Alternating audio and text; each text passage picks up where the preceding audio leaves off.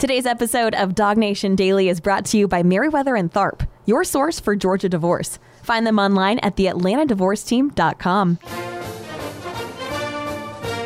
Presented by DogNation.com. This is Dog Nation Daily, the daily podcast for Georgia Bulldogs fans. Here's your host, Brandon Adams. So there was some news yesterday that kind of stirred up a conversation that has been ongoing amongst UGA fans for kind of quite some time. And by the way, by quite some time, I mean in some respects, maybe even a number of years here. We finally found out yesterday where former Georgia quarterback JT Daniels is going to land. Now, Daniels is actually still a student at UGA. He has to finish his coursework, but eventually he's going to transfer. And you know, the thought was he was down to 3 finalists of Oregon State and Missouri and West Virginia. And later yesterday, or I should say yesterday, we found out that Daniels is going to choose West Virginia to be paired again with a guy that he at least spent a brief period of time working with at USC, former offensive coordinator there, Graham Harrell, now with West Virginia. That Daniels is on his way to Morgantown to be a part of that program there in the Big 12. And as I said before, this news, we've kind of all been waiting to find out where Daniels is going, but just the announcement of the news, the announcement of all of this, just kind of restarts that quarterback conversation amongst UGA fans. Now, to Daniels' credit, he has done nothing to throw any logs in that fire whatsoever. That I've said before that, you know, sometimes being a DGD is not so much about like, hey, did you give 4 years to this program and did you do this? Sometimes it can be about a moment. A moment alone can make you DGD. I've said in the past that look at the way that Jacob Eason left Georgia after the 2017 season, you know, losing his starting job, stepping aside, letting Jake Fromm lead UGA to the college football playoff, never doing anything to create a quarterback controversy. I think that, in my mind, makes Jacob Eason kind of a DGD for Georgia, even though he didn't play very much here. And, you know, when he did play, he played kind of only okay, but the way in which he left the program helped preserve a very special season for Georgia. I think Eason should get some credit for that. I think the same thing's kind of true for JT Daniels there as well. Daniels obviously has plenty of fans among UGA fans, plenty of supporters among the media. If Daniels had wanted to stir things up, he had every right to do so. If he wanted to stroke his own ego at the expense of the team or at the expense of the guy that he got beat out by, Stetson Bennett, he had every opportunity to do that, but Daniels himself never did. Even in the story with Pete Thamel at ESPN.com, JT says some pretty nice things about Georgia, that there is a very DGD way in which Daniels leaves this program, even though his time at UGA doesn't kind of end up being the everything that maybe some folks hoped it would be. His departure certainly was done in a very classy way. I think you got to give him a lot of credit for that. But even if Daniels doesn't throw logs in this fire, stirring it all up, even if that's not Daniels' intent, there are still some fans who kind of couple this with some of the other quarterback news that's been out there for UGA in recent years. That Daniels, I guess, becomes, the third 5-star quarterback to transfer from this program under Kirby Smart. You go back to, as I mentioned before, Jacob Eason. There was Justin Fields in between all of this, and then Daniels here most recently. And when you have 5 stars leaving the program and the former walk-on leading the team, even if he was leading them to a national championship, there's an element amongst some Georgia fans where it almost seems like bizarro world. Wait, why are the guys that are, sort of measurably more talented leaving, and the guy that would seem to be measurably less talented, the guy that gets pegged as the starter, and despite the fact that Georgia wins the national championship, that the decision worked, there's still some Georgia fans who are like, yeah, but I'm still confused by it. And I said this a lot during the year last year of, there's no denying this is weird. Now, just because it's weird doesn't mean that it's wrong, but there's no denying that it's weird. And so I don't actually fault some Georgia fans who want to try to make some sense out of what they see as weird. Now, there is a pocket of Georgia fans that I do fault who just want to be unhappy and want to see if they can drag somebody else to an unhappy place. I do fault them, but I'm not even talking about them for a moment. I'm talking about another group of Georgia fans who are like, this is just sort of confusing. And I totally understand that. And I don't know that I'm smart enough to take the confusion away from this topic, but let me see if for a couple of minutes here I can give you another way to think about what is obviously a hot topic amongst Georgia fans, and the kind of topic because the 5-star guys are leaving, the walk-on is thriving, like what this might mean for the present tense for Georgia, but maybe more importantly, the future. We clear on this? All right, let's try it this way. So let's say that Georgia, who we've described many times, is kind of charting its own path right now. I talked earlier this week about what the Kirby doctrine is.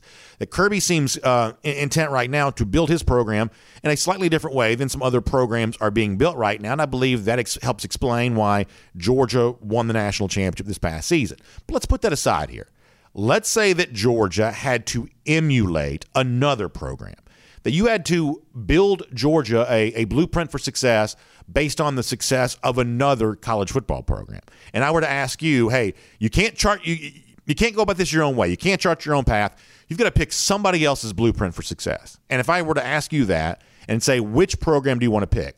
My guess is your only choices would be a small handful of programs, that you would pick one of the teams that has won a national championship in the college football playoff era. If we had to make a pick of which blueprint Georgia should copy, it's probably one of the teams that's been winning championships most recently. That means it's Ohio State. That means it's Alabama. That means it's Clemson. That means it's LSU. Those are the four other teams besides UGA that have won national championships in the college football playoff era. And if you had to copy one of those programs, if you had to copy another program, that's probably one of the programs that you would copy. And among those that have won national championships, if you could pick one of those to copy, I still think that Alabama is probably the one that you would copy because they've been doing it longer and they've been doing it better than the other programs on that list. And it just so happens at one point in time, Kirby Smart, because he worked at Alabama and came to UGA on the heels of having that success as Nick Saban's top lieutenant, I think it was largely assumed that Kirby Smart was going to copy Alabama. In fact, there were some people there for a while who thought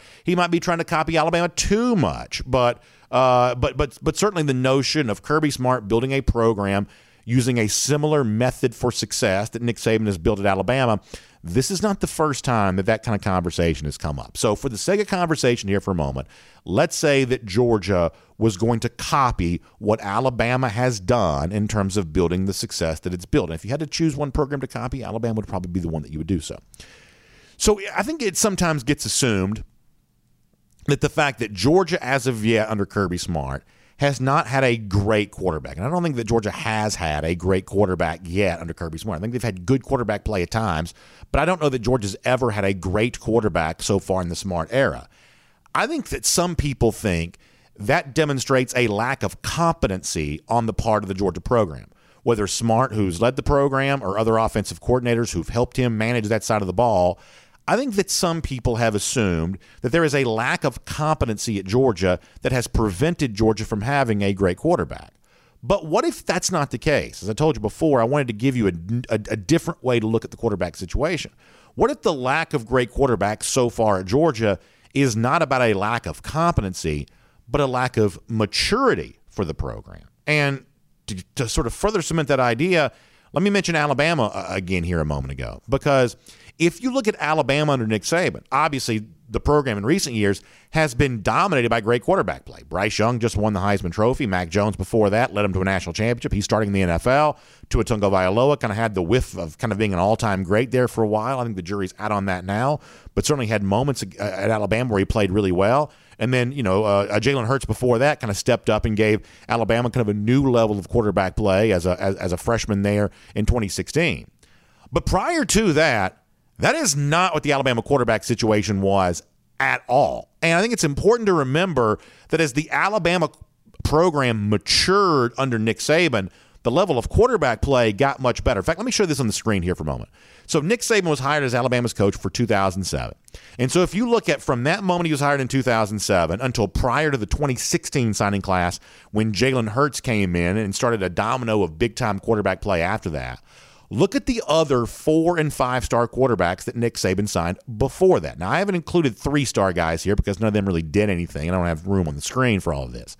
But here are the 4- and 5-star quarterbacks that Nick Saban signed from 2007 through 2015. Do you remember Star Jackson in 2008? Whatever happened to him? I think he ended up at Georgia State. A.J. McCarron was a very good player, went on to win national championships. So that's a big win for Nick Saban. But how about the 2010 class? 5-star quarterback Phillip Sims. I honestly have no memory of him whatsoever. I don't remember him at all. How about 2013, Cooper Bateman, a 4-star, did nothing while at Alabama. David Cornwell, 2014, a 4-star, did nothing while at Alabama. There was 5-star Blake Barnett in 2015, did nothing while at Alabama, transferred out. I don't think he did anything. I think at Arizona State he went to, I believe. I don't think he did much of anything there as well. So you really, from the period that Nick Saban first took the job in 2007 all the way to 2016, you really only have one quarterback recruit that succeeded for Nick Saban. That was A.J. McCarron, and he succeeded in a big way. But Nick Saban didn't recruit another player out of high school capable of starting for him until Jalen Hurts in 2016. That was Nick Saban's 10th recruiting class while being in Alabama. And after that, the dominoes fall, and it goes from Jalen Hurts to Tagovailoa, and Tagovailoa to, passing the baton to Mac Jones, and then Bryce Young steps and everything else. But all of that didn't happen until Nick Saban got to his 10th recruiting class at Alabama. For Kirby Smart at Georgia this upcoming season, he's about to have his 8th recruiting class. So there is a level of program maturity that Nick Saban saw at Alabama once he got to a point that Kirby Smart is now only just reaching there at UGA.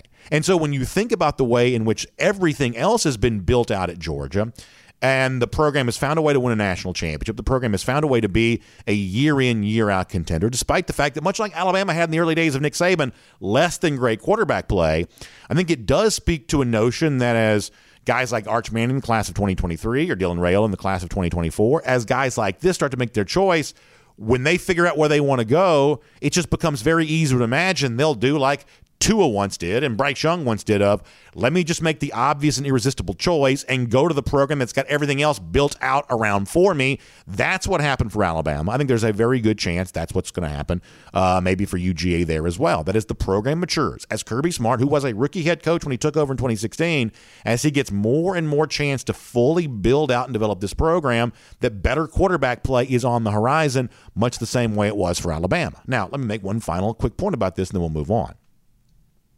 The obvious retort to all of this is, well, BA, what about the programs who've had better quarterback play than UGA? Because it's not just Alabama out there. There are other programs who've had better quarterback play than UGA. What about them? I think the other programs that you might mention here in this regard also kind of speak to the point that I'm making right now. Because look at LSU for a moment. In 2019, that's a team that's won the national championship, had one of the best quarterbacks in recent college football history. But when he left, what else did they have? Nothing. They've been off the national radar ever since then. Look at Clemson. Clemson was a fixture in college football playoffs year after year after year. They had great quarterback in Deshaun Watson. They passed the baton after that to Trevor Lawrence. Truly great quarterback play. But in the aftermath of those quarterbacks not being there, when you don't have all-time great quarterback on your roster anymore, all of a sudden the lack of depth on the offensive line, the lack of proven playmakers, all of a sudden some of the other holes that Clemson has on its roster become more paramount. Once again, great quarterback covers up a lot of foibles. When you don't have that, maybe you realize, oh, this isn't quite as mature, quite as fully developed a roster as maybe we thought it was when they had a great quarterback who was distributing the football. Same for Ohio State, who is good year in, year out, almost always seems to have a great quarterback. But sometimes it seems like great quarterback is about all Ohio State has had going for in some respects, or maybe not as fully built out in other aspects of the game. So post-2014, we haven't seen Ohio State winning national championships. We've seen them be good, but we've seen them fall short. Sometimes the quarterback without the rest of the program to go around it, maybe that ends up being kind of the reason why there. So let me put a bow on all of this. For the Georgia fan who says, hey, this program hasn't been great at quarterback yet under Kirby Smart, I believe you're just factually correct. I think that's true. I think Georgia's been good at quarterback, but not great. And for the Georgia fan who says, and it's just really outrageous that former 5-stars aren't thriving here at UGA, that's the part I might disagree with, because I just showed you a laundry list of former highly rated recruits at quarterback for Alabama that didn't thrive either, until eventually the program is so good that it also got the very best quarterback there as well. So for those of you who are kind of trying to figure out what's going on at quarterback, my request to you is this. Just be patient. Let it play out. Enjoy the success that UGA is enjoying, with the idea there's even more success potentially to come on the horizon as Kirby Smart one day builds a program that's just as mature as the one was at Alabama when Nick Saban finally started getting his own great quarterbacks as well. My name is Brandon Adams, and this is Dog Nation Daily, the daily podcast for Georgia Bulldogs fans, presented by Merriweather and Tharp. Hello to you, and thanks for being with us no matter how you get to us today, live on video. We start at 9:45 for our first and 15 on DogNation.com and the Dog Nation app. 10 a.m. after that, Facebook, YouTube, Twitter, Twitch. Glad to have all of you with us on video. Quick apology there as well. I know we had a pretty significant audio issue at the beginning of the show yesterday. I apologize for that. I heard from some of you on that, but hopefully we're all cleared up on that. Certainly apologies there on that. By the way, radio audience at noon on Athens Sports Radio 96 The Rev. Glad to have you there too. Podcast form, Apple, Spotify, Google, worldfamousdognation.com. Bunch of different ways for you to get in touch, and we appreciate you being there for us as we do all of that. And a big thanks to our friends at Merriweather and Tharp for making it all possible. I know our folks at Merriweather and Tharp looking forward to G-Day on Saturday. Love any chance to be down there in Athens. Bob and Ashley Tharp and the whole family, I'm sure they'll be around and having a good time there on that. And many of you looking forward to doing the same thing. But obviously, it's not all fun and games this time of year for some of the folks here in our audience. We know that the subject that Merriweather and Tharp has really been devoted to, dedicated to for so many years, that's prominent, top of mind for many of you. I'm talking about the divorce process. You've tried to save your relationship and you've come to the conclusion that it's just not going to happen. It's just not going to be savable. And I am sorry for you on that, but the one thing I can tell you is you will be made happier, you will be made whole again when you make the decision to put a strong advocate on your side, doing big work for you to help build a better future for yourself on the other side of this divorce process. That's where Merriweather and Tharp steps in. They're your source for Georgia divorce. They understand the law. They understand how the law can be leveraged to your benefit for some of the issues that matter more than anything else in this life. I'm talking about finances and your relationship with your children, things like that. That's the kind of thing that Merriweather and Tharp understands. Not just the legal ramifications, but also the emotional toil that something like this takes on you. So let Merriweather and Tharp do work for you. Let them listen to your story. Sometimes it's just kind of nice to have somebody sit there and listen to you, and that's what Merriweather and Tharp wants to do there for you as well. It's the AtlantaDivorceTeam.com. That's the website, the AtlantaDivorceTeam.com. Have a free initial consultation with one of their attorneys. Tell your story. Let them tell you the next steps, and then you'll be on your way to a happier tomorrow after that. But you got to reach out. Merriweather and Tharp, your source for Georgia divorce. Find them online at the AtlantaDivorceTeam.com. All right, we've got Terrence Edwards coming up here in a little bit. I'm running a little bit late, so I got to pick up the pace to get to Terrence. I want to do around the doghouse before we get there and keep the subject of quarterbacks here going for a moment, because with everything that's happening right now, there's obviously some curiosity related to, well, what is quarterback going to look like for Georgia on Saturday? We've heard whispers about this and whispers about that. And listen, the whispers you have in the college football rumor mill are no different than the telephone game you used to play when you were a kid. You passed around the same statement enough, all of a sudden it gets diluted or distorted or something. But what can we expect from quarterbacks on Saturday with Stetson Bennett, the presumed starter, and Carson Beck and Brock Vandagriff battling to back him up, battling to show they are themselves worthy of some playing time, quite possibly. Last week, Kirby Smart took a moment to lay all that out of what he's seen from quarterbacks thus far this spring and kind of allowing this to preview G-Day for us. This is Kirby Smart. All those guys have done a tremendous job. Stetson's taken some really good quality reps here in the scrimmage. He's been really consistent this spring. He's very comfortable. It just, when things break down, he doesn't have to go make a play like he used to think he had to go make a play. He makes a good throw or he runs the ball. And usually those are two really good positive things that Stetson's done. He's been really consistent this spring doing that. He doesn't have the snafus that we used to have just because he tried to force the ball. He hasn't done that. It's come with ease to him. The other two guys have gotten a lot of work with both the ones and twos.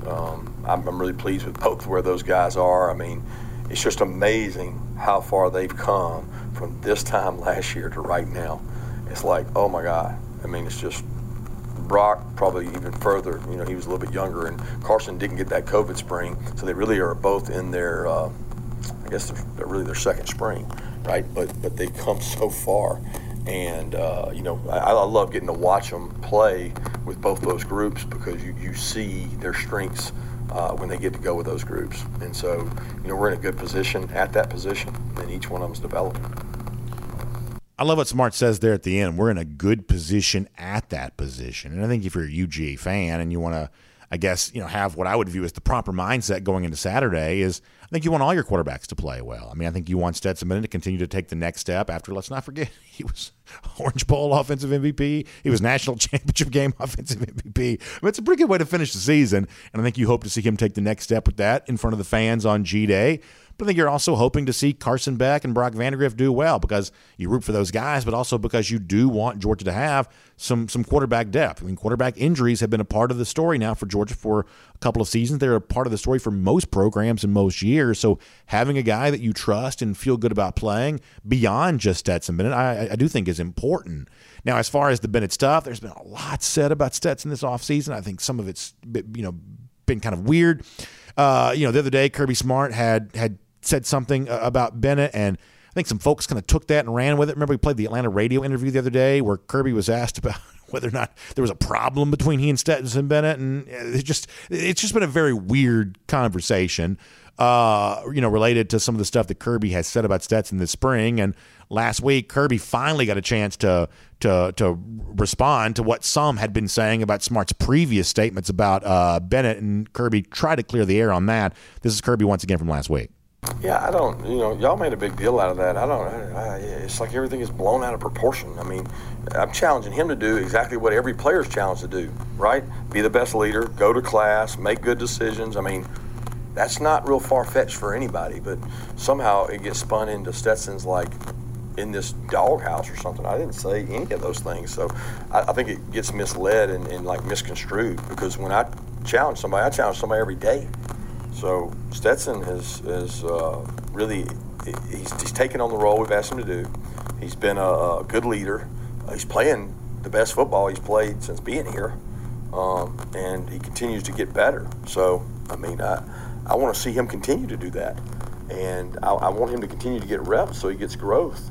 But getting those other two guys reps is critical too. So we do a lot of strategic work on reps to make sure those guys are getting better and getting opportunities.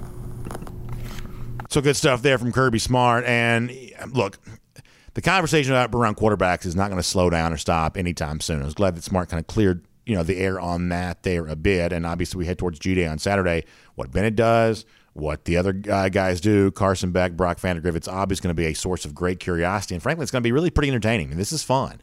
And typically speaking, Georgia likes to throw the ball on G-Day a pretty good bit. We should see these guys. And, barring bad weather, which I guess right now kind of looms over us like a dark cloud, both literally and figuratively. But barring, really bad weather, we should get a chance to see these guys throw the ball a little bit on Saturday. And I'm certainly very entertained by that thought.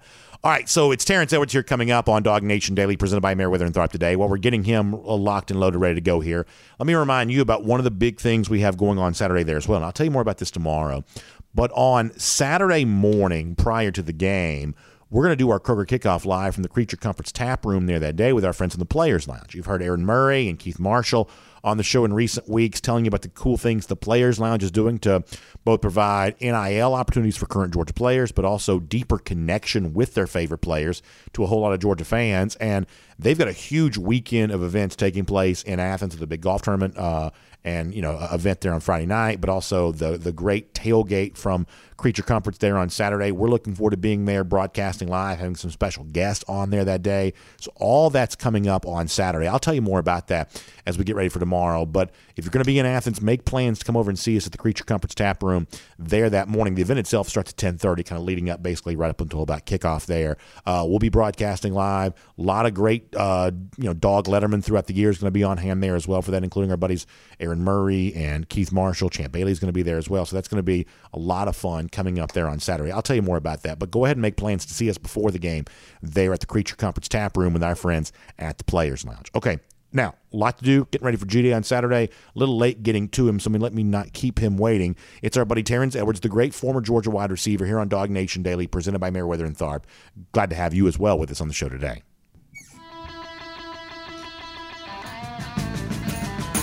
From Athens and across the SEC or wherever the recruiting trail may lead, here's a DogNation.com insider. So we'll say hello to Terrence Edwards here. Always great to have him on the program. Chance to kind of look ahead to what's going to happen at G-Day on Saturday. And Terrence, I was saying this before you joined us, that with JT Daniels, finally announcing his transfer destination, it has kind of restarted a conversation that has been ongoing for a while with Georgia at that quarterback spot of, folks are left to wonder, well, you've had 5 stars like Jacob Eason and Justin Fields and now JT Daniels leave the program. You've had a guy with seemingly lesser credentials in Stetson Bennett who's thrived in the program. And to some people, the word I use from time to time is it just sort of seems a little bit weird. And I understand all of that. And yet it has worked out well for Georgia. You can't argue with the results. They are the reigning national champion. But with all that in mind, the backstory of what has happened at quarterback for Georgia, the need for, as a lot of fans are going to say, better quarterback play this year because you might not quite have such a historically good defense. What are your thoughts about quarterback right now going into a chance we hope to get to see all these guys play on Saturday for G-Day? Where are you on all of this? Well, number one, I don't see why there's a lot of talk about Stetson right now. I don't know if there's chatter about him not being the starter going into the Oregon game. That's absurd to me. You got to have a guy that's essentially been a 3-year starter now with this season upon us. So he's entrenched into the number one guy. Now, what we need to be talking about is every player is always one player away from being a starter. So we definitely need to define and see who's that number 2 guy is going to be. And that's just going to come with practice reps this spring. And I think the coaching staff will get a clear-cut idea who's going to be that number 2 guy, because just like how Stetson got his opportunity because of injury, I don't know, let's knock on wood that he could play however many games that the Georgia Bulldogs play. Who's going to be that guy to come in, and are we as confident with him being in as Stetson? I say no because of the experience, and experience matter. I don't care if a 5-star come in, and experience of a guy who led his team to a national championship, that experience matters. So experience going to take over right now, but let's see who's going to end up at 2-3 right now. Yeah, I think that's exactly right. I mean, I think a year ago you probably are looking at a situation with both Beck and Vandegrift where Georgia, just to be honest, probably didn't feel all that comfortable playing them in a game that was undecided. And to me, the first step for those guys is to get over that hump. I agree with you. I think it's ludicrous to think that, right now Stetson Bennett somehow fighting for his job. In fact, I think that Kirby, for the most part, has kind of put that to bed, I think. But it is still interesting to see what Beck and Vandegrift are doing, in that, hey, is one of these guys now the person that you would feel okay playing in the first half of a game that's still tied, in the kind of game where, if there was a mistake made, it could cost you the game. And maybe, young quarterbacks like Beck and Vandegrift a year ago weren't quite there.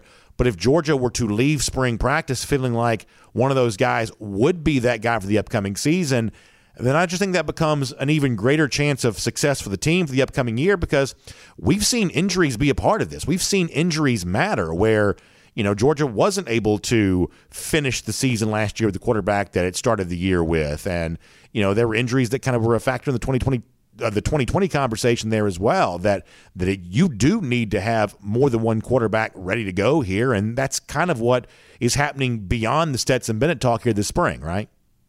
Oh, most definitely. B, I'm going to take you back to 1995 and see if you remember this thing.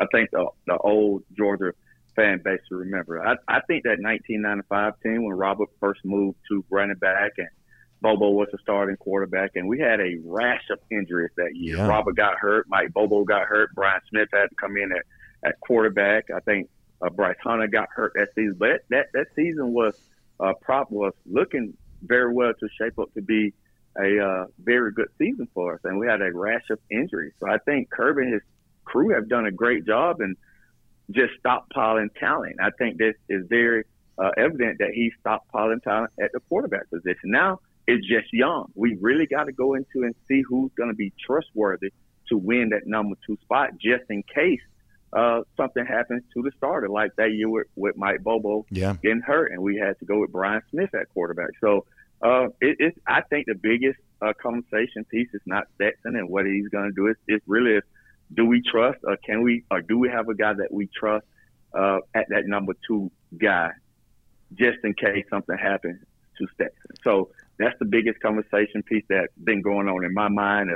When I went to practice, and Carson looked very well, and Brock and Gunner. So we have talent behind Stetson. Now it's just got to mature and get experience. I just hope they have gotten a lot of reps this spring to kind of see who's going to win that number 2 spot. So if you want to talk 1995 Georgia football, I could do that with you for the next hour if you wanted to, because I have very vivid memories that season. Hines Ward playing quarterback by the end of the year, against Tech and in the bowl game and everything else. And I promise we won't get down this rabbit hole too much, but to me, Terrence, that's always like one of the great what ifs in Georgia football history. If Bobo doesn't get hurt that year, if your brother doesn't get hurt, Tennessee game, Georgia had a real chance to win that game on the road that year.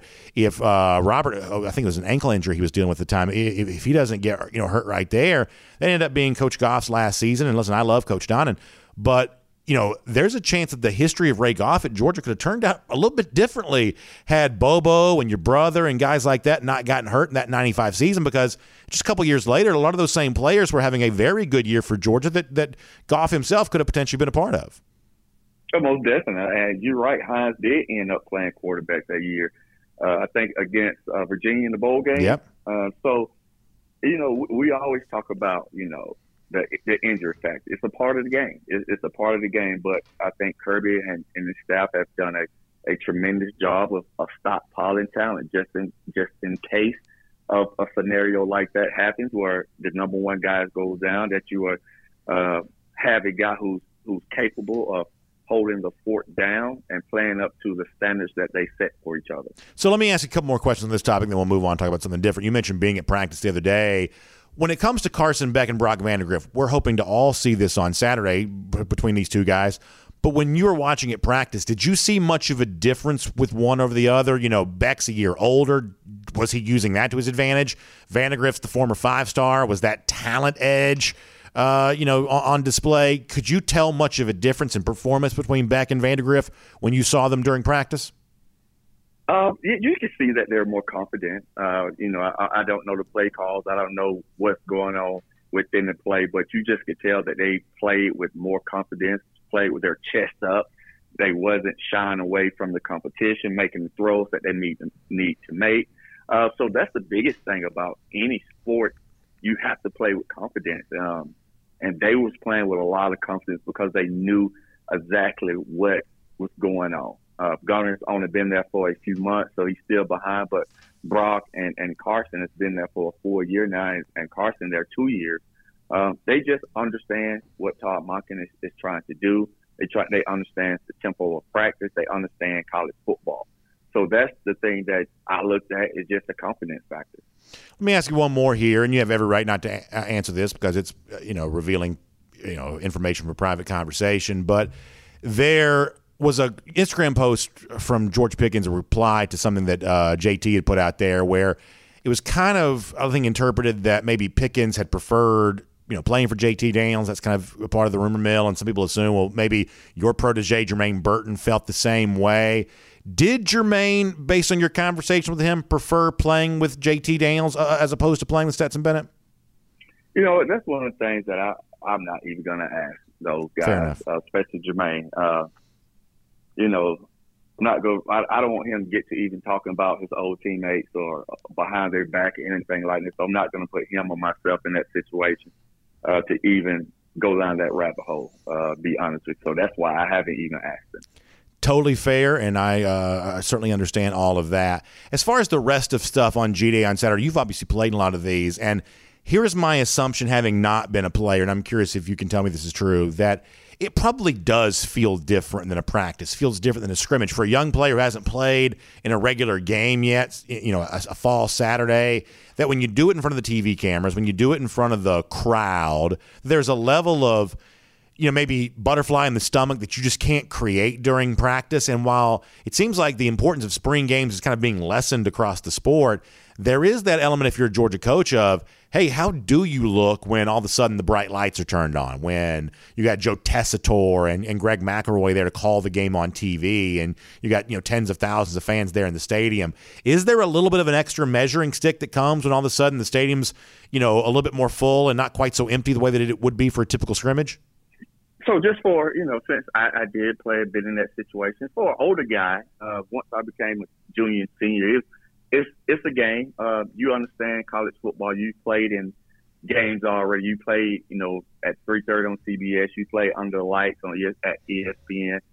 So it's just for the younger guys, especially for the guys that haven't played very much, get opportunities to showcase their skill set. Still, as an older guy, you're still going to go out there and perform, and the crowd is there. So it's a little bit more than a scrimmage and a little less than a game. But for the younger guys who haven't had an opportunity to play in between the hedges, it's very exciting for them. I know my first one, I was very excited to showcase my skill set in front of the crowd, and that was a stepping stone to me being to the player that I was. So for the younger guys, and like Dom and Eric, even for those guys, they haven't played very much. So I'm sure they're going to be excited to get in and show the fans and show themselves that they still can do it. So for the guys who haven't played very much, this is their game. This is to show the world that, I can play, and I should be able to earn some playing time for my performance in this whole spring practice, and that led up to the game. Here's another thing I'm sort of curious about. Like in a previous life, I used to go to Falcons training camp a pretty good bit, especially back when I was up in Greenville. I was working for a radio station. I'd spent a good bit of time up there. And when you're watching a lot of these NFL practices, especially during the summer, like these players get so sick of practicing against each other. They're fighting all the time, like, really hot, doing these drills. Right. It doesn't take much, and all of a sudden, it's helmets on, so nobody's really getting hurt or anything. But people are slapping and pushing and shoving just because they just get sort of sick of like doing the same thing against each other over and over again. Not quite as hot for a college spring practice, obviously, but I guess I kind of wonder after a while, are you just sort of tired of like beating on the same guys and the same drills over and over again? And there's maybe like a little extra edge to a spring game just because for the last however many weeks, all you've been doing is competing against the same guys, and you're just a little irritated by that. You'd be ready to go out and play against somebody else that's not wearing the same color jersey you are. My guess is there is a little bit of competitive fire for these players because they've been, kind of going up against each other in these drills here for the last few weeks. It is. It's football at the end of the day, and it doesn't matter, especially in the spring game when the so-called lights is on. It'll be on ESPN and everything that's surrounding the spring game. But it's more fights when, it's closed doors and there's no media, there's no fans, and it's hot and you're tired, especially during camp. You're just tired of that guy beating up on you or you beating up on him, and frustrations boil over, and that's when fights happen. Not too much in the spring game because a lot of times the players know that this is the spring is almost over. Right. But especially during camp, it's when the hot days or tour days and you're just tired and irritated, and the guy can do one thing and it just boils over. So along those lines, and then I want to ask you about something else before we let you go. I guess how nice is it to be at the end of all of this? Because listen, these players love getting better and they want to, improve their bodies and improve, their understanding of the game, and that's what spring practice is kind of all about. But I'm guessing sort of like that next day after spring practice, when maybe you get a little bit of downtime. I'm honestly not sure what the schedule even looks like after that for the immediate future. But, to be on the other side of spring practice, I got to imagine for these players it's probably a pretty good feeling as well. It is. You get a little downtime after that, but they understand that summer workouts is upon them, and that's not nice either. The early mornings, getting up, running the stadiums, the workouts. I just wish the common fan really could go through a life and day of a college football player, college athlete, period. Understand that what y'all see on Saturdays is very small compared to what a college athlete goes through on a day-to-day basis. And just being up early before everyone, the workouts is tough, and it meant to be that tough to break you, to build you back up. And then, once you get past that, fall camp starts and it's hot, tour days, and I know the rules have been more lax now. When I played, I don't know if they could really have tour days anymore. Mm-hmm. But it gets frustrating at times, and you're just ready to be over. You're just ready for fall to get here, so you can actually go to class and not just all football and do something different. And then the games start. But that summer is probably the toughest time because of the extreme workouts you go through. So let me finish with this, Terrence. It's a little bit different topic here, but it's been a hot topic this week. That's the transfer of Amarius Mims. Obviously, former 5-star, elite, prospect, seemed to be on his way to a bright future eventually at UGA. Some have been left to assume maybe it wasn't quite happening for him as fast as he would have liked for it to. And now he's on his way. He's taking, a big visit to Florida State. They kind of rolled out the red carpet for him there a bit. Miami, I guess, has been in the conversation there too. What do you make of this current landscape where guys like Mims are leaving? They're going other places. There are reports of NIL money and everything else. What do you make of the Mims situation? So I had a lot of conversations the last couple of days because we lost 3 offensive linemen, 2 former 5-stars, and I kind of came up with a solution. I know we always talk about, it's bad, but I haven't heard anyone really come up with a solution. So, B, I want to give you my list of what I think it could be expanded, it could be talked about, but this is what I came up with. And my first one is the biggest one is you can leave and you won't have to sit out if the head coach leaves. It's been too many times that head coach sitting in your living room. I've been a top recruit, head coach sit in my living room and tell me and promise to my family that I'm going to be here for the long haul. Yep. And they're there 1 month, they're there 2 years. And if a head coach leaves during your tenure, you're eligible to leave without sitting out. That's number one. Number two, you are able to leave without sitting out with 3 years removed from high school. Okay. Just like you're eligible to go into the NFL draft after 3 years removed from high school, you're eligible to transfer without sitting out. That gives that team enough time to have you there. You're just not quitting on the team. I'm not going to use the word quit. I don't like that word when fans use. So, like in Mims' situation, he was there for a year. That's not enough time. Like that, to me, like, what are you running from right now? You got to be able to compete in life. You got to be able to compete. So it's not enough time to you to really find your way. So you got to be 3 years removed. That give you enough time to, okay, this is not the place for me. 1 year for a Mims is not enough time to see this not the place for me. That's number 3. And with that, you got to be in good academic standards. You got to be on track to graduate to be able to leave and not sit out. And if you leave before the head coach leaves, if you leave before the 3 years, you have to go back to the old rule. So in a Mims situation, you have to sit out a full year. You got to sit out if you leave before you're eligible to leave. I just don't like that. I don't like the fact that guys there for a year. I know some guys be there for a semester and transfer. Like, that's just not fair in my opinion.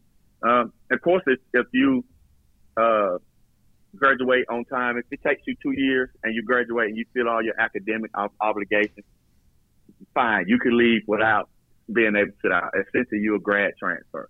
So those are just a couple of things that just in my mind I wrote down. And just the biggest thing is with Mims is just like you was there for a full year. Like, work, get there and work a little bit.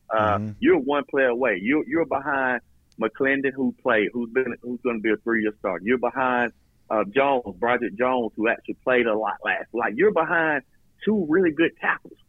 So fight it out, keep competing, keep learning, and then your time is going to come. And I preached this last year.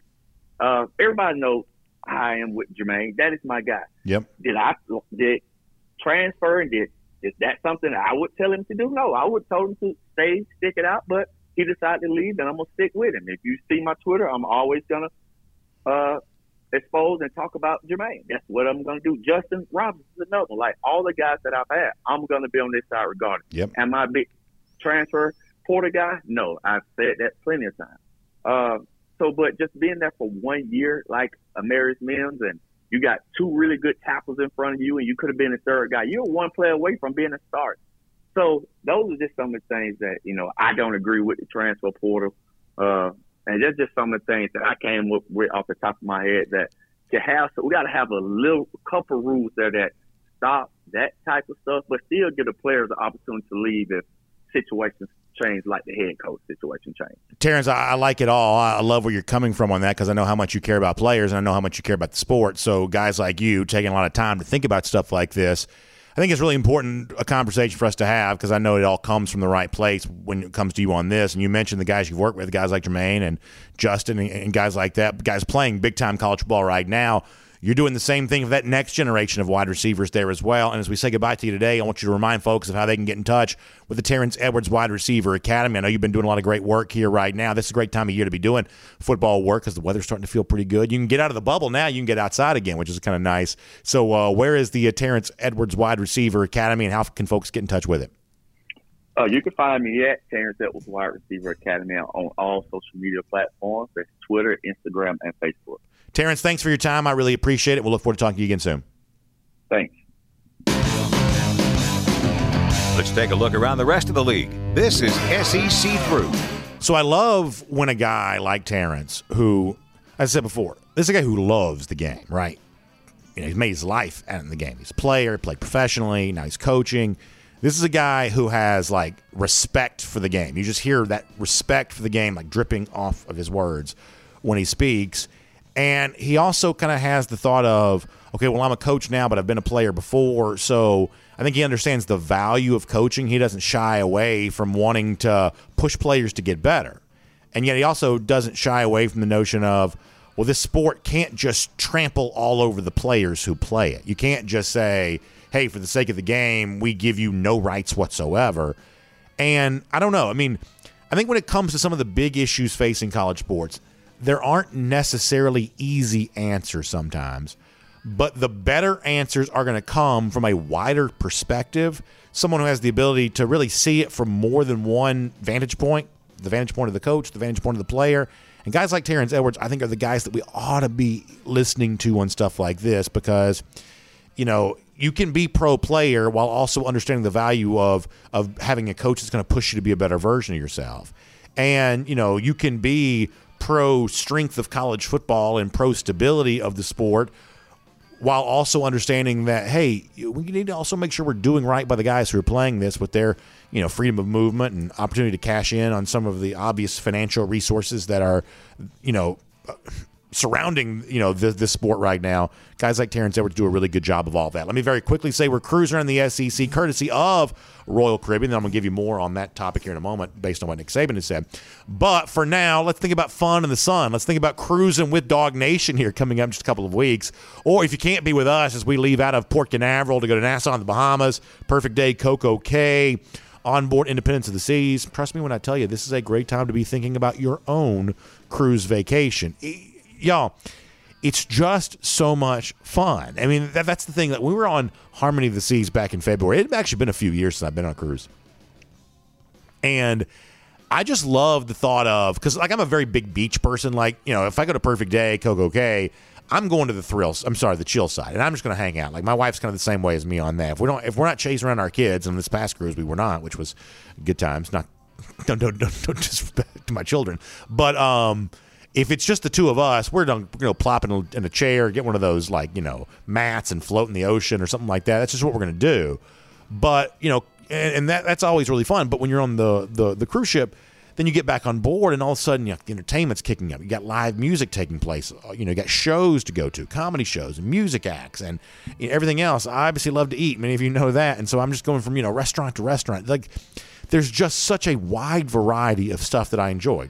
Eating and drinking and entertainment. It's just all so much fun. And for the folks who are lucky enough to be with us on the cruise with Dog Nation coming up in a couple of weeks, a few days now, they're going to be experiencing that. But as you hear us talk about all the fun that we're having, just know that this summer is a great time for you to book your own Royal Caribbean cruise vacation there as well. So if you go to the top of the page at dognation.com, you can click in, find out more about the Dog Nation cruise. You can also visit our friends at the Cruise and Vacation Authority to find out about your own cruise if you can't be with us there for the Dog Nation cruise that is upcoming. So that is going to be a great time. All right, speaking of the hot topic of the moment, NIL, you heard some of Terrence's thoughts with the transfer portal a moment ago. Nick Saban kind of weighing in on some of this stuff there too, including the topic of NIL in particular. Saban's words carry a lot of weight because he has been so successful, and in recent times he's been pretty outspoken about this topic. I think I have a quote I can show you here for a moment, where Saban says the concept of NIL was to create opportunities for players. That's what it was. But that creates a situation where you can basically buy players.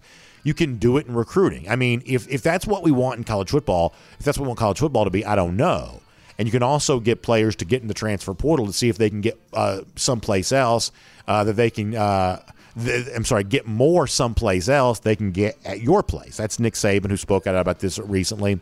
A lot of folks have paid attention to that comment there in the middle where he says, I'm not sure this is what we want college football to be. It's almost exactly like what Saban once said about the hurry-up, no-huddle offenses that were dominating the SEC conversation around, 2013, 2012 with Kevin Sumlin at Texas A&M, Gus Malzahn at Auburn, Hugh Freeze coming into this league, and Saban expressing some skepticism about that. And then lo and behold, 5 minutes later, Alabama was doing the same kind of thing. And a lot of folks are saying, oh, is this Nick Saban kind of giving this warning out before he truly tries to dominate the transfer portal? He's obviously taking a lot of high-profile transfers already, but maybe getting ready to dominate the portal even more. Maybe that's the case. I don't know.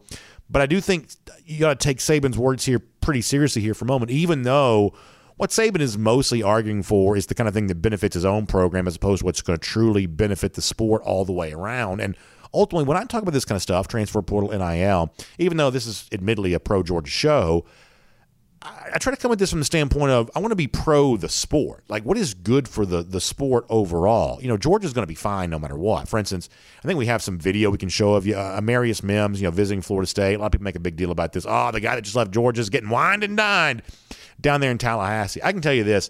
This doesn't bother me one bit. It really does.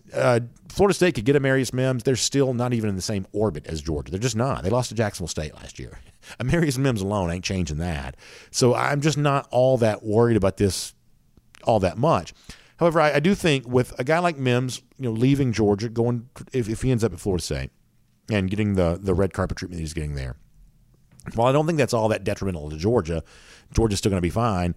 I do think there's an element of that that's kind of detrimental to the sport potentially a bit. And I guess let me say it this way. Like, I like golf. A lot of you like golf. And if you watch golf at like the highest level, or if you're, fancy enough that you're going to like the best golf courses, I am not. The tracks that I play on are not fancy. But if you are going to like the really fancy golf courses and you really are like into golf, here's the one thing you understand. A bad golf course is one in which good shots are punished. That, sometimes you see this with the U.S. Open, where like they have the greens shaved down so low that even a good shot gets punished. You hit it on the green, you get it where you're supposed to be, but it's still rolling off, or there's too much wind or something like that. That a bad golf course is often one in which good shots get punished. I think that's what we're looking at with the current college football system. The reason why I think it's a bad system is because I believe good behavior is being punished. Like, who's doing right by Amarius Mims more? Georgia, who brought him in here, and even though he's a former 5-star, said, we don't care about that, we still expect you to work? Or Florida State, who says, oh, man, come down here, red carpet treatment, whatever else. Like, what's really better for Mims right there? I'd say it's the Georgia. I'd say it's the Georgia treatment. I'd say Georgia's. And I talked about the Kirby doctrine the other day of we're going to bring in talented players. You have to have them, but we're going to push talented players to get tougher because that's better for the team. It's also better for the players themselves. That's the Kirby doctrine, I believe. And I would say that right now the current system kind of punishes the Kirby doctrine a bit. That's not going to be bad for Georgia. Georgia's still going to thrive. But if it's now wrong to push talented players to get tougher, to push talented players to get better, to tell them not to expect everything to be handed to you right away, if that's now wrong, if that's now punished by the current system, then I think the system is messed up there. And I know that makes me kind of the old man on the porch, but, be that as it may. One more thing here quickly. It is not just Georgia G-Day on tap for Saturday. You got some other SEC games there as well. In fact, there's a lot of them. There you go. Look at that schedule. So let's roll through this. Arkansas is at noon Eastern. That's streaming at SEC Network Plus. Mississippi State's at 12. That may be worth watching because Mississippi State's a relatively interesting road game for Georgia this upcoming season. Georgia's got the big TV spot there on ESPN2. Vandy's at 2 p.m. I wouldn't watch that with your eyes. Alabama's at 3 p.m. How about Alabama? Relegated to streaming video this year. SEC Network Plus for Bama. Got pushed to the stream by the Georgia National Championship, I reckon.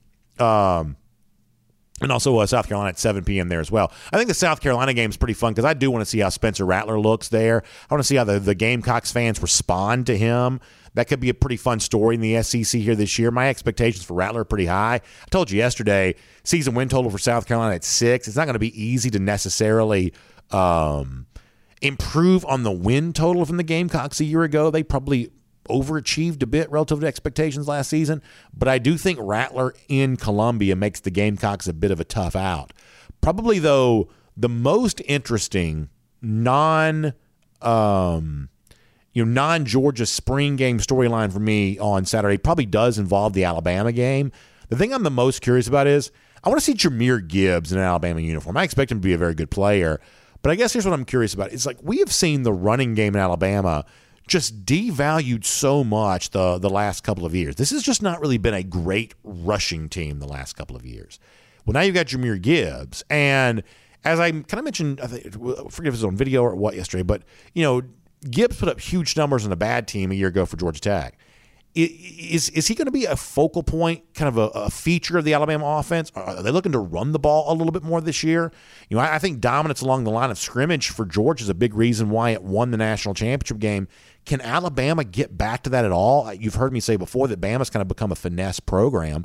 Does the presence of Gibbs allow that identity to change at all? I don't know how much you see that necessarily on the spring game for Alabama, but I am pretty curious about that. I'm curious to see what kind of role a guy like Gibbs plays there for that team here this season, and we'll make that cruising around the SEC courtesy of Royal Caribbean. Let me also tell you about another fun event that's happening for G-Day weekend that I want you to be aware of. It takes place on both Friday and Saturday. That's our friends at the UGA Bookstore. Starting Friday from 4 to 6 p.m., yeah, how about Trayvon Walker, potential number 1 overall pick, along with 2 great other former dogs, Isaiah Wynn, Thomas Davis.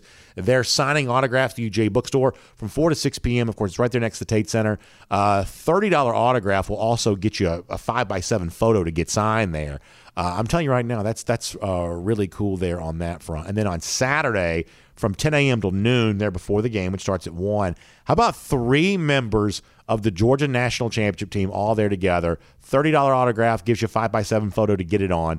Jamari Salyer, Quay Walker, Justin Schaefer. Quay's another guy that's just flying up draft boards. That is that is really fun to see. Maybe you'll bring one of those Tennessee straw hats, let him sign that in honor of the hat that he threw when he came to Georgia. Either way, talking about 4 national championship dogs over the course of the weekend there at the UGA Bookstore. A couple of great former dogs there as well, and Isaiah Wynn and Thomas Davis, all going down Friday and Saturday at the UGA Bookstore. That is going to be a lot of fun. I'll also see you at the bookstore after the game for the Dog Nation postgame show. Looking forward to that there as well. And as I told you, Saturday morning, we'll be at the Creature Comforts Tap Room with our friends at the Players Lounge, Aaron Murray, Keith Marshall, Champ Bailey on hand. We'll be hanging out with them there doing that there too. So a busy weekend getting you ready for G-Day. A lot of fun. Great time of year with the Braves yesterday, with the Dogs on Saturday. Crews coming up there as well. It is a good time to be here around Dog Nation. By the way, follow-up to a story we reported yesterday. I always like to sound like a newsman when I can. That's my newsman vernacular. We talked about Jordan Davis throwing out the first pitch for the Atlanta Braves, and the question we asked was, and for whatever reason, I'm a stickler for first pitches in baseball. I'm just curious to see, who does well with these. We talked about, Davis's ability to throw. Happy to report, Jordan Davis delivered a strike. I think we actually have this to show. Davis was great in the TV booth. Saw him walking around the Battery before the game there, having a good time doing that. Look at him with the legendary coach, Vince Dooley was there for the play ball. I mean, Davis from the mound gives you a strike. Y'all, at 300 whatever pounds, that is not easy to do. I continue to be impressed. You got Harry Dog there, Blooper. Man, this is a great day to be at Truist Park yesterday. Braves game didn't turn out so great, but it was a fun day to be with dogs. Good times there. And by the way, let me tell you who's not having that kind of fun right now. Those lousy, stinking Gators. Long time national title drought for them, about 4,844 days. Tough to be a Gator, and it's going to be tough again less than 200 days from now. This is our Gator Hater Countdown. Dogs back in Jacksonville, 198 days from right now. Beating up on Florida for the most recent time, for Billy Napier the first time. Can't wait to do all of it with you. We'll see you tomorrow on Dog Nation Daily, presented by Merriweather and Tharp. And on the podcast, time now for the R.S. Andrews podcast, Cool Down, of course, the one you turn to for your air conditioning, heating, plumbing, and electric needs. Appreciate you all weighing in, whether it be on Twitter at Dog Nation Daily or online at dognation.com. Always appreciate your thoughts about what's going on in Georgia football. We'll read a couple of these comments here for a moment, and then we'll get ready to roll on for you today and come back tomorrow, do a big preview of G-Day before you have a couple of big events taking place on Saturday. Post-game show live in the UGA Bookstore. That's always a lot of fun. And when you think about before the game, at the Creature Comforts Tap Room with our friends at the Players Lounge, the event there kind of gets going around 10:30. We're going to be there. Bunch of interviews, fun stuff. Looking forward to doing that on G-Day Saturday. Really good stuff. Brian Whitehead reached out to share that Malcolm Mitchell's got a new children's book coming up, teaming up with Marty Kemp, the First Lady of the state of Georgia. I guess they have a book coming out together. That's kind of a cool thing. Nice to see that. Hayes Calloway kind of weighed in on some of the audio stuff from yesterday, and I certainly apologize about that, but I think we're all fixed and cleared up and ready to go on that. DODC checks in On the subject, Kirby Smart saying he uses a lot of coach speak in order to maintain competition. The roster's absurdly stacked at every position. Pressure makes diamonds. So ODC feeling very good about what's going to happen on G-Day on Saturday. And it's one of the things that makes spring games like this so much fun. And I guess we're kind of bracing for some weather a little bit. Hopefully that doesn't end up happening. But one of the things that makes these spring games fun is the fact that, my gosh, you do just have so many really good players, or at least potentially very good players, that you get a chance to go out and watch on a day like this. And, I mean, it really is. I mean, a lot of spring games across this country are not great football. And in fact, some of these things are hardly football at all. But a place like Georgia, you got good on good lining up against each other, and seeing that there on Saturday is really fun. Our buddy JD Dogwalker reacting to a picture I'd put up of very nice frame photo that got placed outside our studio of some of the really cool like field editions and special editions from Georgia's national championship run. That was great to be able to see. Bird Dog also, Georgia Dog, Brandon on Twitter also kind of enjoying some of that too. Our buddy Red Dog 1 on DogNation.com, he says, how about 3 linebackers and 3 defensive linemen in the first 2 rounds of the upcoming draft? That is truly an amazing class. It really is. I mean, it really is. And it gives you a little bit of angst about what needs to be replaced, but also some of this is just stopping and appreciating the fact that there is so much talent in one place at one time. It is really pretty remarkable. So great comments. Thanks for being here for our R.S. Andrews podcast, Cool Down Today. And, of course, check out R.S. Andrews online at rsandrews.com for your air conditioning, heating, plumbing, and electric needs. They'll show up on time. They'll do the work that's promised, the price is promised, including, in many cases, if your water heater needs replacing, they can do it for you the same day. Just make sure you find them online at rsandrews.com. Have a great day, everybody. We'll talk to you tomorrow.